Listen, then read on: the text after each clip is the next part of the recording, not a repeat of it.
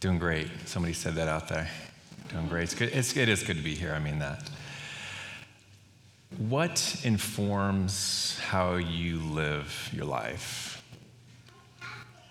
Now, I know you're going to be tempted to say, well, the Word of God does. I think I would believe you. But what really informs your life on an ongoing basis? Here's some things. Your education, what you learned all the way from grade school through graduate work, all the way up. Your experience informs how you live. Media informs how you live. Whether it's what you watch on TV or what you watch on your newsfeed, whether it's social media or what your friends pull you to, or what the algorithms pull you to. What about entertainment? Man, our entertainment, the things that we choose to let speak into our lives, they inform how we live. Here's one. What about politics? Does that inform how you live? I bet you it does. What about your hatred of politics? Or what about your hatred of those who have a political idea? Or maybe not them, just the idea itself. Does that inform how you live? Oh yeah, it does. Here's one of the things I love about the Word of God. It is so real. Sometimes, as we saw last week, it's even hard to look at. The hope that comes out of the Bible comes from a place of brokenness that is so real that we can relate to. The light that comes out of the Word comes out of darkness. I love that. I don't love the darkness, but I love that it's so real. So I'm going to briefly, as we prepare for our text today, I'm going to tell you a story about a dude. He had the world by the tail. He was young, he looked good, he was well educated, might have even been from a family that was highly established in his community, and he experienced war, and it took everything from him, but God still worked in his life. But he chose to live his life by the Word of God, and it became very bitter for him. Very bitter. Let me read it to you. Now, just to give you just a quick update on this, or what I'm even talking about, this is Daniel. Maybe you've read the book of Daniel before. And as the story goes, Nebuchadnezzar came to power, and he fires a warning shot at the southern kingdom of Israel, 605 BC, and he takes some of their stuff, and he tells his commander, hey, take some of the best and brightest and bring them back to Babylon. And Daniel's one of them, and he was young. And Daniel rises to power because he believes Jeremiah. He believed that text that Jeremiah preached, which was, seek the welfare of the city you're in, and he does it. He rises to power. He sees the wonder of God in his life and in his friend's life. Think, Meshach, Shadrach, Abednego. Daniel can lion's den, the whole thing. He sees the wonders of God in his life. When he gets to the end of his ministry, maybe even his life, because he could interpret dreams, kind of like Joseph, he has a dream that God gives him about himself and his people, and he doesn't get it at all. Can't figure it out. And here's the essence. The people of God are in exile, they're suffering, they're losing, they've lost everything. They're confused, they're wondering where God is. And then Daniel gets this in chapter 12. And this vision he gets from Michael, the archangel, the strong one of God. And it says, there shall be a time of trouble such as never been since there was the nation until that time. So you're headed to a place that's worse than anything you've ever experienced. And then he says, but at that time, your people shall be delivered. Then he goes on, and then I, Daniel, looked, and behold, two others stood, one on this bank, this is his vision of the stream, and one on the bank of the other stream. And someone said to the man in the clothed in linen who was above the waters of the stream, how long shall it be till the end of these wonders? In other words, when's this going to happen? And I heard the man clothed in linen who was above the waters of the stream. He raised his right hand and with his left hand toward heaven, and he swore by him who lives forever that it would be for a time, times, and time and a half, and that when the shattering of the power of the holy people comes to an end, all these things would be finished. How would you respond to that if you're Daniel? Well, this is what he does. He says, I heard, but I didn't understand. And then I said, oh, my Lord, what shall be the outcome of these things? And Gabriel says, go on your way, Daniel. Just go on.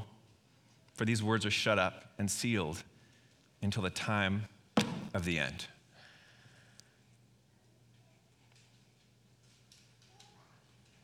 That's bitter. Daniel wants this kingdom to be restored. He's given his life to it. He's willing to trust God for it, and he does. And God gives him a dream that says, this is how it's going to end. He says, I have no idea what you're talking about. I want this restoration, but what are you talking about? Just go on. You're not going to understand it. These things are sealed up until the very end. He didn't understand it. If you've ever been in a place where you have a hard time understanding God's reign, understanding his providence, understanding what God is doing and why he's doing it, then you're in a place that Daniel was at. The reason I read this to you today is because our text, chapter 10 of Revelation, answers those questions that Daniel asks in great detail. I love it. So Revelation chapter 10 is going to answer these questions. It sounds very much like the vision and the dream that Daniel got, but it comes with answers. Yeah, so now you want to go there. I do too. So before we jump into that and understand how God's going to actually answer Daniel thousands of years later, we need to go to the Lord and ask him for his help. So pray with me. Lord, I don't understand. We don't understand. We are so confused at times about how we should respond, how you're responding, what it looks like to live faithfully. Why would you do that? Why would you say that? Why would you bring us this? Lord, but we're going to humble ourselves because we are not God. We are not wise. We are not powerful to bring about any outcome, but you are. So we humble ourselves under your mighty hand, Lord, and we ask that you would bring us understanding by your Spirit and wisdom. So we commit this time to you and we thank you. And it's in the name of Jesus that we pray this. Amen. All right, so here we're going to ask the question that Daniel asked. Just 3 questions of the text in chapter 10 of Revelation. One is, how is this going to happen? How are we going to endure a time like we've never endured and yet God's people be delivered, right? This is the kingdom of God. In other words, how is the kingdom of God actually going to come? Secondly, when is this going to happen? Now, we told you we're not going to ask that question in Revelation, but it goes there. So when is this going to happen and what are we supposed to do about it? So how, when, and what do we do about that? So we're going to ask those questions of the text. And here we go. Chapter 10 of Revelation. This is speaking of the 6th seal leading into the 7th, trumpet. Then I saw another mighty angel coming down from heaven, wrapped in a cloud, with a rainbow over his head, and his face was like the sun, and his legs like pillars of fire. He had a little scroll open in his hand, and he set his right foot on the sea and his left foot on the land. And he called out with a loud voice like a lion roaring. When he called out, the 7 thunders sounded, so they responded to him. And when the 7 thunders had sounded, this is the Apostle John, I was about to write, but I heard the voice from heaven saying, seal up what the 7 thunders have said. Don't write it down. And the angel whom I saw standing on the sea and on the land raised his right hand to heaven, sound familiar? And swore by him who lives forever and ever. Right out of Daniel, who created heaven and what is in it, and the earth and what is in it, and the sea and what is in it, that there would be no more delay. But that in the days of the trumpet call to be sounded by the 7th angel, that's now, by the way, the mystery of God would be fulfilled, just as he announced to his servants, the prophets, like Daniel.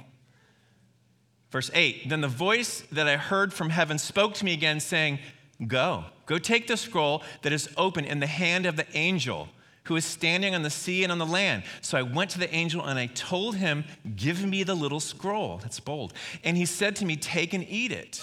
It will make your stomach bitter, but in your mouth it will be as sweet as honey. And I took the little squirrel from the hand of the angel, and I ate it. It was sweet as honey in my mouth, but when I had eaten it, my stomach was made bitter. And I was told, you must again prophesy about many peoples and nations and languages and kings. Friends, how is the kingdom of God going to come? How is this vision that Daniel saw, that there will be a time that will wreck you, and this is the time when God is going to deliver his people in fullness? How is that going to happen? Well, right off the bat, we see this happens how? What happens from the hand of God. Don't miss this. The details matter right off the bat. Then I saw another mighty angel coming down from heaven, wrapped in a cloud, and it says that he holds in his hand this scroll. So everything that's going to happen, how is God going to bring his kingdom? How is he going to make all sad things untrue? How is he going to vanquish evil? How is he going to bring this world to a place of peace and purity? How is he going to make heaven an eternal reality on this earth? He's going to do it by his own hand. So how does this happen? It happens from the hand of God. And remember several weeks back when we looked at the seals that Jesus was opening on this scroll? That was more about what the saints would endure. And as we get to the trumpets, this is more about what the world is going to endure. Same timeline, different perspective. And last week we got to the sixth trumpet. It was rough. And what this text is an interlude between the sixth and the seventh trumpet.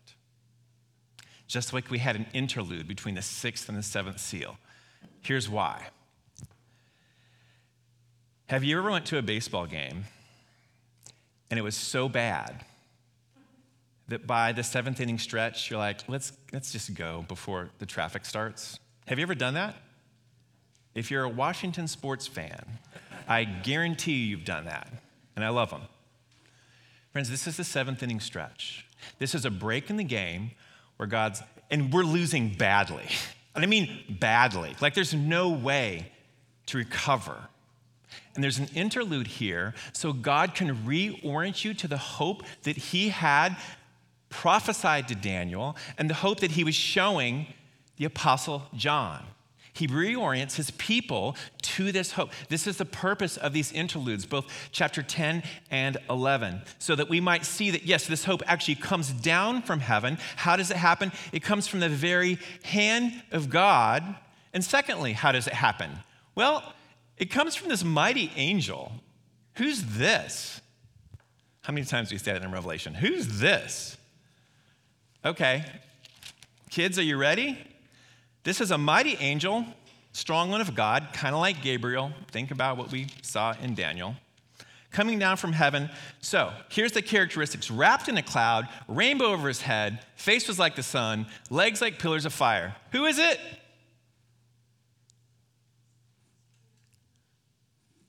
Did somebody say Jesus? I heard somebody say Jesus. Maybe it was the voice in my head. It's Jesus. But I thought it said it's a mighty angel. It does. One of the reasons it says mighty angel is it takes us back to chapter 5, where the Lamb took the scroll from the throne. This is a replay of it. So there's some analogy there, but this is God. Angels don't come in the clouds. Jesus does. Well, I don't know if you're right. Let's go back to chapter 1 of Revelation, verse 7. I'll take you there. Behold, he is coming with the clouds, speaking of Jesus, and every eye will see him, even those he pierced.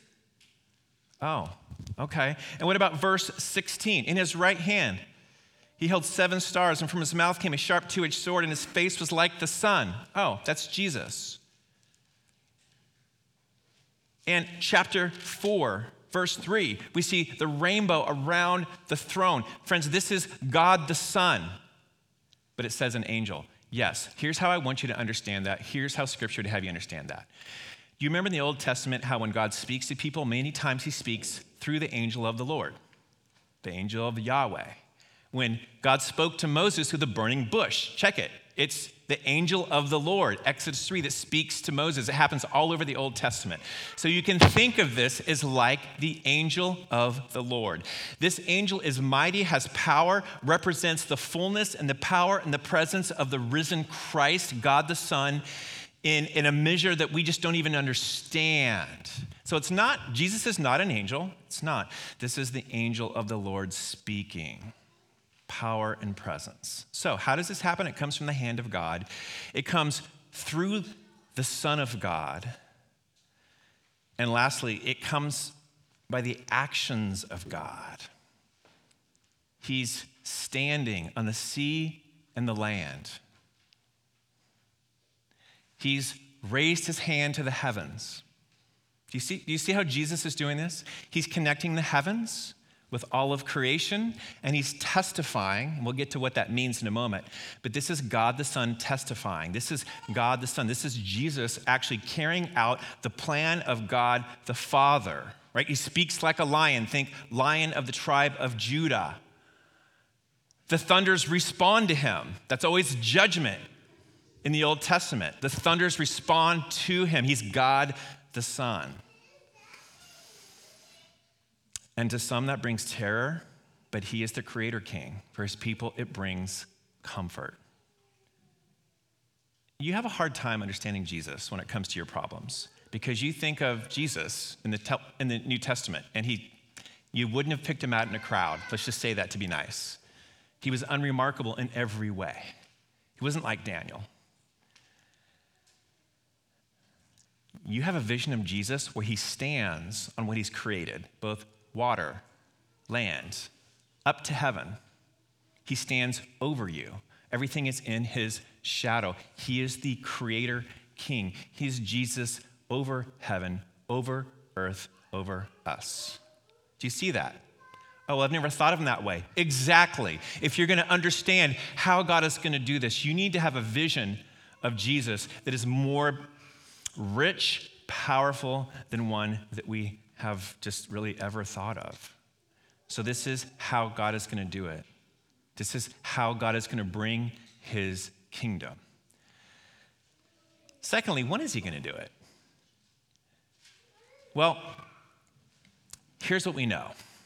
We know that God is going to bring his kingdom in fullness when the scroll is opened. Oh, but that already happened in chapter 5. You're right. That already happened in chapter 5. Do you remember when John was weeping? Because on this scroll was the blueprint for all of history, was a blueprint to bring salvation, to bring peace to the nations. It was a blueprint to essentially bring heaven to earth. And John's like, everybody wants that, and nobody's going to be able to do that. Nobody can execute that plan. Nobody can open that scroll. And then Jesus, the Lamb, comes and takes it. So this happens when the scroll is open, because we even see right here, the little scroll, well, why is it little now? We'll get there. The little scroll is opened in his hand. He's not opening it. He's got it. He's executing his plan. He's bringing peace to the nations. He's actually judging evil as we speak. So it's going to happen when, maybe better answer is because Jesus has opened the scroll. This is his plan to redeem all of creation. All right. Are we tracking?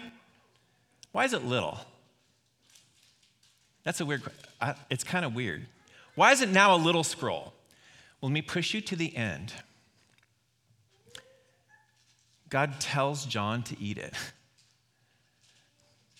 Think of it this way.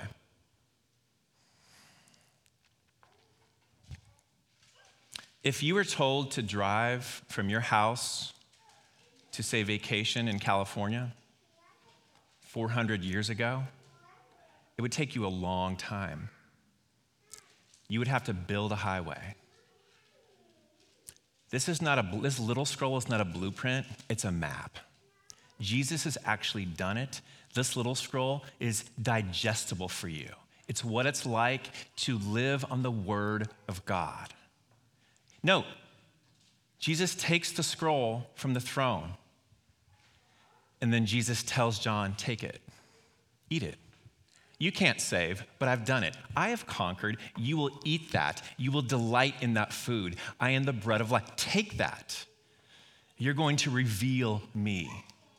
So it happens when the scroll is opened. Secondly, it happens when the trumpet sounds. So remember, these things happen concurrently. So yes, there will come a day when the trumpet sounds at the end, and that's the end of history. It's over. But the seventh trumpet is on the move now. It's happening. God's people are being persecuted. The world is under judgment, and we're confused.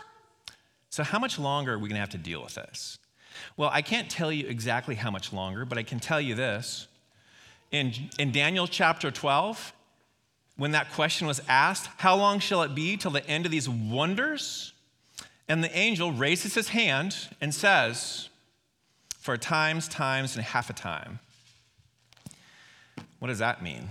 Well, work with me. If you look in chapter 11, we'll go there next week. And you look in verse 3, it talks about this time of enduring being 1,260 days. That's 3.5 years.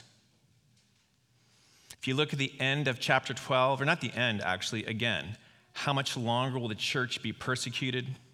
Verse 6 of chapter 12, 1,260 days. And then it gives us right here in chapter 11, verse 2, again, how much will we have to endure? 42 months, 3.5 years. Remember the number, 7 is complete, it's 3.5. So the big idea here is you will endure this, but it's not going to be forever. The days of the kingdom of darkness and the days of evil are numbered. Your freedom in Christ is perpetual. The days that you will live in confusion and trusting God when you don't understand are limited. They are numbered. It's going to happen for a time and a half. It's going to be something, but it's not going to be forever. So hold on. The scroll is opened. God is bringing this to completion. And this angel swears right here, this Jesus swears with his hand in heaven, standing in the earth and the sea, that there would be no more delay. So this is happening now. It's not going to be forever. So when is this going to happen? When the scroll's opened, when the trumpet sounds, and when the mystery is revealed. Look at this right here. We have to understand this well. But that, in the days of the trumpet call, that's now to be sounded by the seventh angel. This is the age of the Spirit, the time from Jesus' resurrection to his return. The mystery of God would be fulfilled just as he announced to his servants, the prophets. So when is it going to happen? Well, when this mystery is revealed. What is this great mystery? Because Daniel was told, wouldn't understand it. Well, it keys us in a little bit because that word announced, just as he announced to his servants, that word in the original language is euangelizo, and it means good news. Sounds like evangelism, doesn't it? It's the same word in the English language. So when is this mystery revealed? What is this mystery? Well, friends, if you didn't know, here's the mystery. Everything that was lost in Eden because of Adam and Eve is going to be restored. Here's the mystery. There's going to be one that comes from Eve, a man. And he will actually clip the head of the serpent. This is the mystery. And he will be the Son of Man, like Daniel 7 says. He will be fully God, yet fully divine. And he will be the Christ, the Messiah. He will reign in power. And he will be a redeemer. This is the mystery. This mystery is Jesus. This is the mystery that Paul speaks about, the revelation of God in Christ Jesus. This is the mystery. that Jesus came. God writes himself into the story of creation. God the Son comes, is born. He lives faithfully, yes. He dies humbly. We see that happen. He overcomes death completely. He ascends in power, powerfully. He reigns powerfully. And he's going to return to judge the living and the dead, and to reward those who would even dare to trust him in ways that it's going to just blow your mind. And he's going to establish heaven on earth. That is the fullness of the kingdom coming.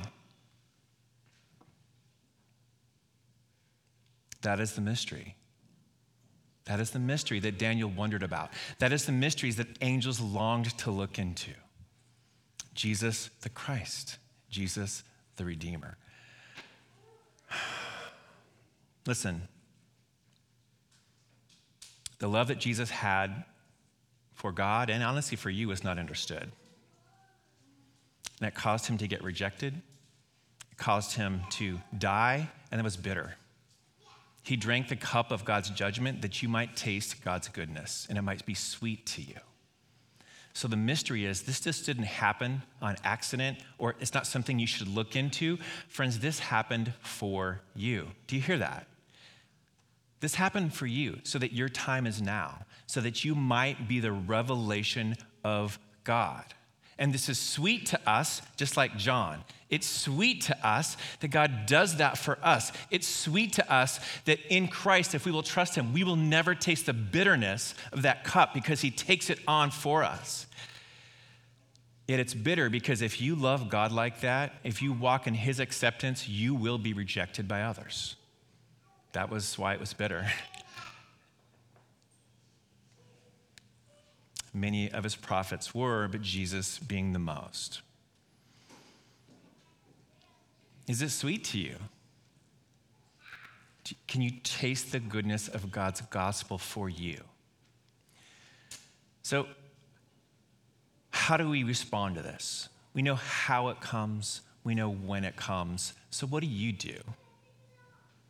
Friends, this text is calling you, calling me, all those who trust in Jesus, to live loudly. You mean be obnoxious, like a Christian who's obnoxious? No, that's me. I'm never worried about you guys being obnoxious. You're too educated, you're too winsome, you're too careful. Here's what I'm worried about. The people in your lives will never even get to reject Jesus. Right? Live loudly. You are the revelation. The revelation of God is seen and experienced in relationship with his people. The glory of God comes back to the temple, and the Spirit is the glory of God, and he pours out on his people. You are the revelation of the living God, so live loudly. 2 ways that we can do that. One is this: suffer in hope, endure loss in hope. What do I mean by that? Well, don't you mean that if you suffer in hope, that means you just ignore the reality of your suffering? No, absolutely not. That's not wise to do. God speaks to lament. So suffering in hope means not that you ignore your reality, that you embrace the reality that is beyond you. You know this. Suffering in hope means this: your future is always better than your present for the rest of eternity, and nobody can ever take that away from you in Christ Jesus. So suffer in hope, because when you do that, it reveals not only to you, but to me and the people around you and others in your life, the reign of Jesus in ways they could never see before. When you suffer in hope, when you choose to embrace that hope that's beyond you, people will get a picture of who Jesus is that looks a little bit more like this angel who's standing on the sea and the earth with his hand to heaven instead of the misguided prophet. So suffer in hope. And secondly, share Jesus clearly. That's hard, isn't it? You know why? Because you're going to lose friends over it. And people are going to say, I don't know how you can worship a God like that. I don't know how you can embrace a sexual ethic like that Scripture talks about. I don't know how you could believe in a God that would ever judge somebody for evil. These questions are not new, they're old. If you embrace God's goodness, his sweetness, it's going to cost you. Don't be afraid of it, friend. Share him clearly. Let it be a goal that people in your life actually have a chance to reject Jesus because they know you. Guess what? Not all of them will, because God brings people to himself. We need each other for that, don't we? So what informs how you live? Politics, does that animate you? Media, entertainment, what gets you going? What gets you through this confusing time? BuzzFeed? It's funny at least. Eat the scroll. Eat it. This is what God has for us. It's going to be sweet and it's going to be bitter at times, but it's always glorious. And he's done this with you. Just feel the weight of this. He's done this with you in mind. So let's live a little louder. Can we do that? And if you're like, well, I don't suffer, guess what? People in our church do. Get in on that. Help them. Love them. Well, I can't share my faith. People in this church can. Get with them. Learn it. And let's live loudly because we are the revelation of what God has done. Heavenly Father, we thank you and we praise you. And we pray, Lord, that you would help us to both taste the goodness of your gospel, to taste the goodness of everything that you have done to redeem us from death and bring us home, and that you would make us a better, clearer revelation of your reign over evil, your reign over suffering, and your beauty, and your power, and your love. And we ask this in the name of Jesus. Amen.